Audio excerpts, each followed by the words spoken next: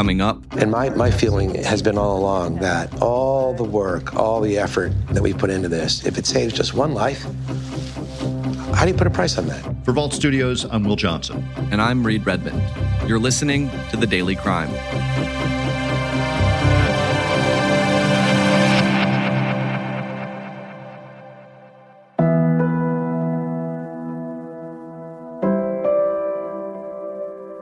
Less than a day after she was reported missing, an Indiana wife and mother was recently found dead, and her husband is now jailed, accused of her murder. I can't even imagine the overwhelming grief that the family is going through, also their friends and the community as a whole. And in Pennsylvania, our partner station Fox 43 took a closer look at the technology behind smart guns. I identified that technology could be helpful. And then I thought, well, where's the technology? The idea's been around for 25 years.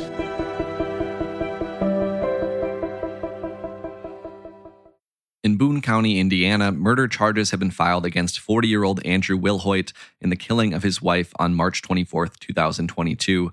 First off, Will, tell us a little bit about the victim in this case, Elizabeth Nikki Wilhoit. Reed, WTHR in Indianapolis actually spoke with Nikki Wilhoit's former co-worker and a friend of 20 years. Her name is Chris Miller.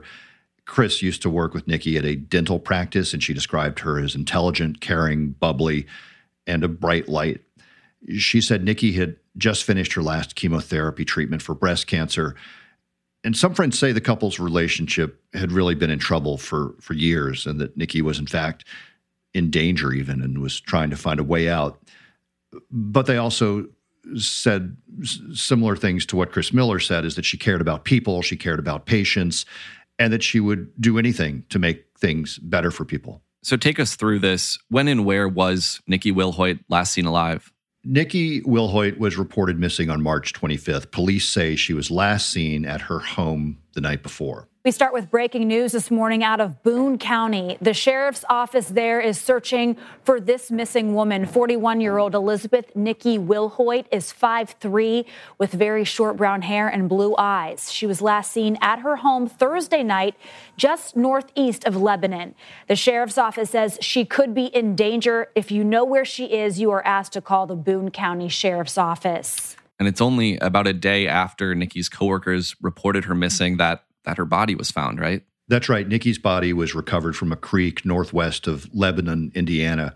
It was early Saturday morning of March 26th. The Boone County Sheriff's Office says this morning investigators found the body of 41-year-old Elizabeth Nikki Wilhoit in a creek near her home. Indiana State Police are now leading this investigation to avoid conflict of interest, since Andrew Wilhoit is the son of a Boone County councilwoman.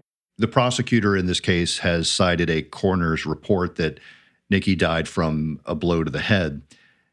And as it turns out, police say that her husband, Andrew Wilhoit, actually led police to her body. Court documents say Andrew first lied to detectives who were called to investigate when she first went missing after she failed to report for work.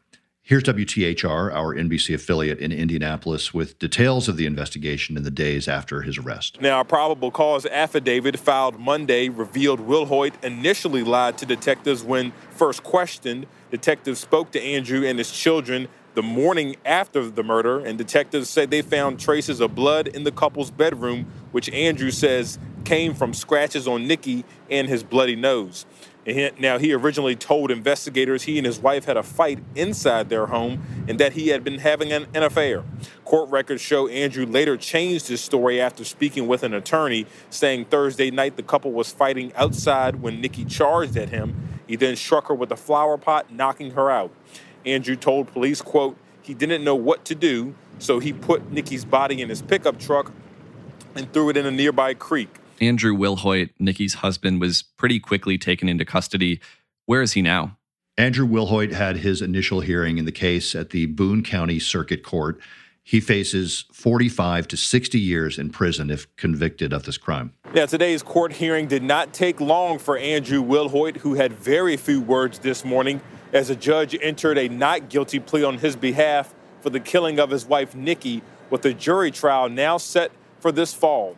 Now, two of Nikki's friends were at the hearing this morning, and as they left the courthouse, they could be seen with tears coming down their faces. Meanwhile, both the defense attorney as well as the prosecutor declined to comment after they left the hearing this morning. Meanwhile, as far as Andrew, he's due back in court on May 27th for a pretrial conference, and then again in August on the 29th for a jury trial.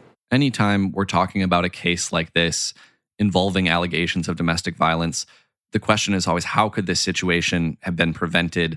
And of course, what can we do to prevent something like this happening to others in the future? What have folks in the area been saying about this case following this news? I think there's a sense that Nikki could have been helped and that this was a missed opportunity. Here's Jenny Ronovich at WTHR with more on that. When news broke about Nikki Wilhoit's death, that her husband was charged with murder, Pascal Fettig and his team of advocates in Boone County took it personally. Heartbreak that they could have helped. My first feeling, we failed. We failed. I had no idea Nikki was not on my radar at all. Saving domestic violence survivors is part of their mission, so the nonprofit immediately posted on Facebook, encouraging others in dangerous relationships to reach out. And they just secured more funding for an awareness campaign. Making sure that they're empowered, that they do not deserve that kind of life, and their children don't deserve that kind of life. That's the education we need to get out there. There is a way out. There is a light at the end of the tunnel, if you will. The first step is a phone call, 911 for an emergency, but 211 to connect to important resources. You know, give you guidance, give you counseling, give you a safety plan. Just letting you know what to do. And if they're not ready to leave, then we basically make sure that they know how to be ready. Make sure that you have a go bag, and a go bag hidden necessities for your children, if you have children, and important papers, and something to just make it through the night, because we can take care of the rest. And for friends and family who see signs of abuse, break the silence, call for help. Knowing that it was happening is one thing. Knowing what to do and how to do it is another. And that's where we come in.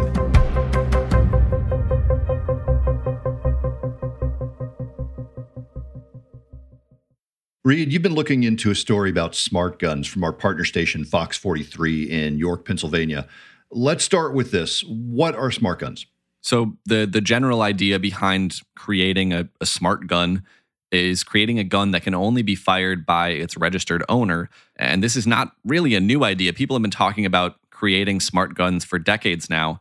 And there have been some questions over the years around reliability, getting the technology right. But advocates think that smart guns would be able to significantly reduce crime and accidental shootings. But this recent story from our partner station, Fox 43, is more focused on how the technology actually works. All right, so how exactly does the technology work? Well, they looked at one gun developer in particular called Lodestar Works in Pennsylvania. And like I said, the goal is to make a gun that can only be used by its registered owner. So they've created a smart gun that verifies a user's identity in one of three ways: biometrics or fingerprint identification, a pin pad on the actual gun, or Bluetooth via a smartphone app. So if you become a registered owner, you would download the company's app, register your fingerprint, and set up a passcode. And then when you want to use the gun, you use one of those methods to unlock it, and then you're able to fire it. So does that mean only one person can then use the firearm? Not exactly. Multiple adults could be registered to use the same weapon. According to the company, each firearm can have up to 10 registered fingerprints. And talking to Fox 43 reporter Rachel Yankunis, the co-founder of this company, Lodestar Works, Ginger Chandler, said that the biometric or the fingerprint method is her preferred method. Once I've registered, I would always use the biometric because it's fast and it was designed to unlock immediately. Rachel Yankunis also spoke to Chandler's co-founder, Gareth Glazer, who addressed some potential concerns that have been brought up around gun hacking. What do you say to people who are worried about their gun getting hacked? Nothing's perfect. Nothing's perfect. In the case of our product, though, one thing we're looking at is to actually enhance the encryption. Something else that Glazer talked about is the possibility of retrofitting existing guns with this sort of technology. First, the idea of a retrofit scared us because it's a firearm. And so to make it to be some kind of a kit, like a DIY situation, is really, I think, irresponsible, which means that it probably needs to go to a gunsmith to be done. And so that's very cumbersome, and I think it would be, and really not practical to start with. We do intend, of course, to bring our technology into other forms of firearms, though, including ARs and probably shotguns. So there's a lot more real estate to work with there and to put the technology in. But as we've gone along, I think one thing we've discovered is that all of our technology resides in the lower part of the firearm, and the same would be true in any firearm. What that means is, so long as it's the right generation exactly, we could put our technology, say, in a frame set for a Smith & Wesson M&P, probably under some kind of a partnership with them, because that's going to be protected as opposed to the Glock that we're using is not. And then, if you already own that model at home, traditional, all you need to do is take the top part off, take out the Lodestar Intel Inside type frame, and reassemble. And now you've converted it into a smart gun. We're a little concerned about that only because what we see in prototyping is that every year the firearms manufacturers make tiny tweaks in their product, which means that if there's any chance that you're going to put the wrong part A onto part B and they don't exactly match, it's not going to work right. It could be dangerous. It could just generally not work. So, my view is, yes, there's 400 million guns out there in civilian hands right now. Do we need to somehow replace all 400 with smart guns? No. To have an impact? No. Because of those 400 million guns, they're concentrated in roughly 30% of American homes, which means those homes own on average 12 or 13 guns. Only maybe one is designated as for home defense. So the rest can be locked up. And so we have a much greater impact than you'd think. Because remember, it's the gun that's in the kitchen drawer that's misused, not the 10 that are in the vault. And Reed, you mentioned that advocates of this technology think it could actually reduce crime. What would that look like? Well, maybe the most obvious way is that advocates say it could cut back on accidental shootings. Glazer said the company decided to develop this gun after hearing story after story of children getting killed in accidental shootings. And with a smart gun, a child who finds a gun that wasn't stored properly wouldn't be able to fire it, or at least shouldn't be able to fire it. Fox 43 pulled data from the Gun Violence Archive, a nonprofit that records gun violence incidents for more than 7,500 law enforcement, media, government, and commercial sources. And what they found is that, at least in Pennsylvania, the number of children ages 12 to 17 killed by guns jumped 45% just from 2020 to 2021. Glazer also said developments in smart gun technology have the potential to not just prevent unintentional shootings, but they could reduce teen suicides and gun thefts. Why would you want to steal a gun that you can never actually use, being the logic? And a lot of crimes are committed with stolen guns. In fact, the vast majority of gun crimes are not committed by lawful gun owners. I talked to WCNC reporter Nate Morabito a few weeks back on this podcast about stolen guns in North Carolina, and his investigation found reports of stolen guns have increased every year in Charlotte since 2018, and that there really isn't a law that holds gun owners there accountable for improper storage of guns in most circumstances, even in cases that he'd found where guns ended up in schools. And Rachel Yankunis at Fox 43, while working on this story, talked to Harrisburg Bureau of Police Lieutenant Kyle Gouch about Harrisburg's recent spike in gun violence and the role that stolen guns has apparently played. What do you think is maybe causing that spike in gun violence in Harrisburg? I can say the 6-7 years I've been up in the detective division supervising detectives, this is not the first time. And, I hate to say it, but I'm going to go out on a limb and say this is probably not the last time in the history of the city of Harrisburg that we'll have this. How are criminals getting their hands on illegal guns? There's various ways. Some of the firearms that we recover, we determined that they were stolen in a burglary, and they're filtered into the city. So getting back to what the goal is of these smart guns, if you can cut down on gun thefts, theoretically you can make it that much more difficult for would-be criminals to get their hands on a firearm in the first place. So Reed, when might these be available, and what would the cost for something like this be compared to a traditional firearm?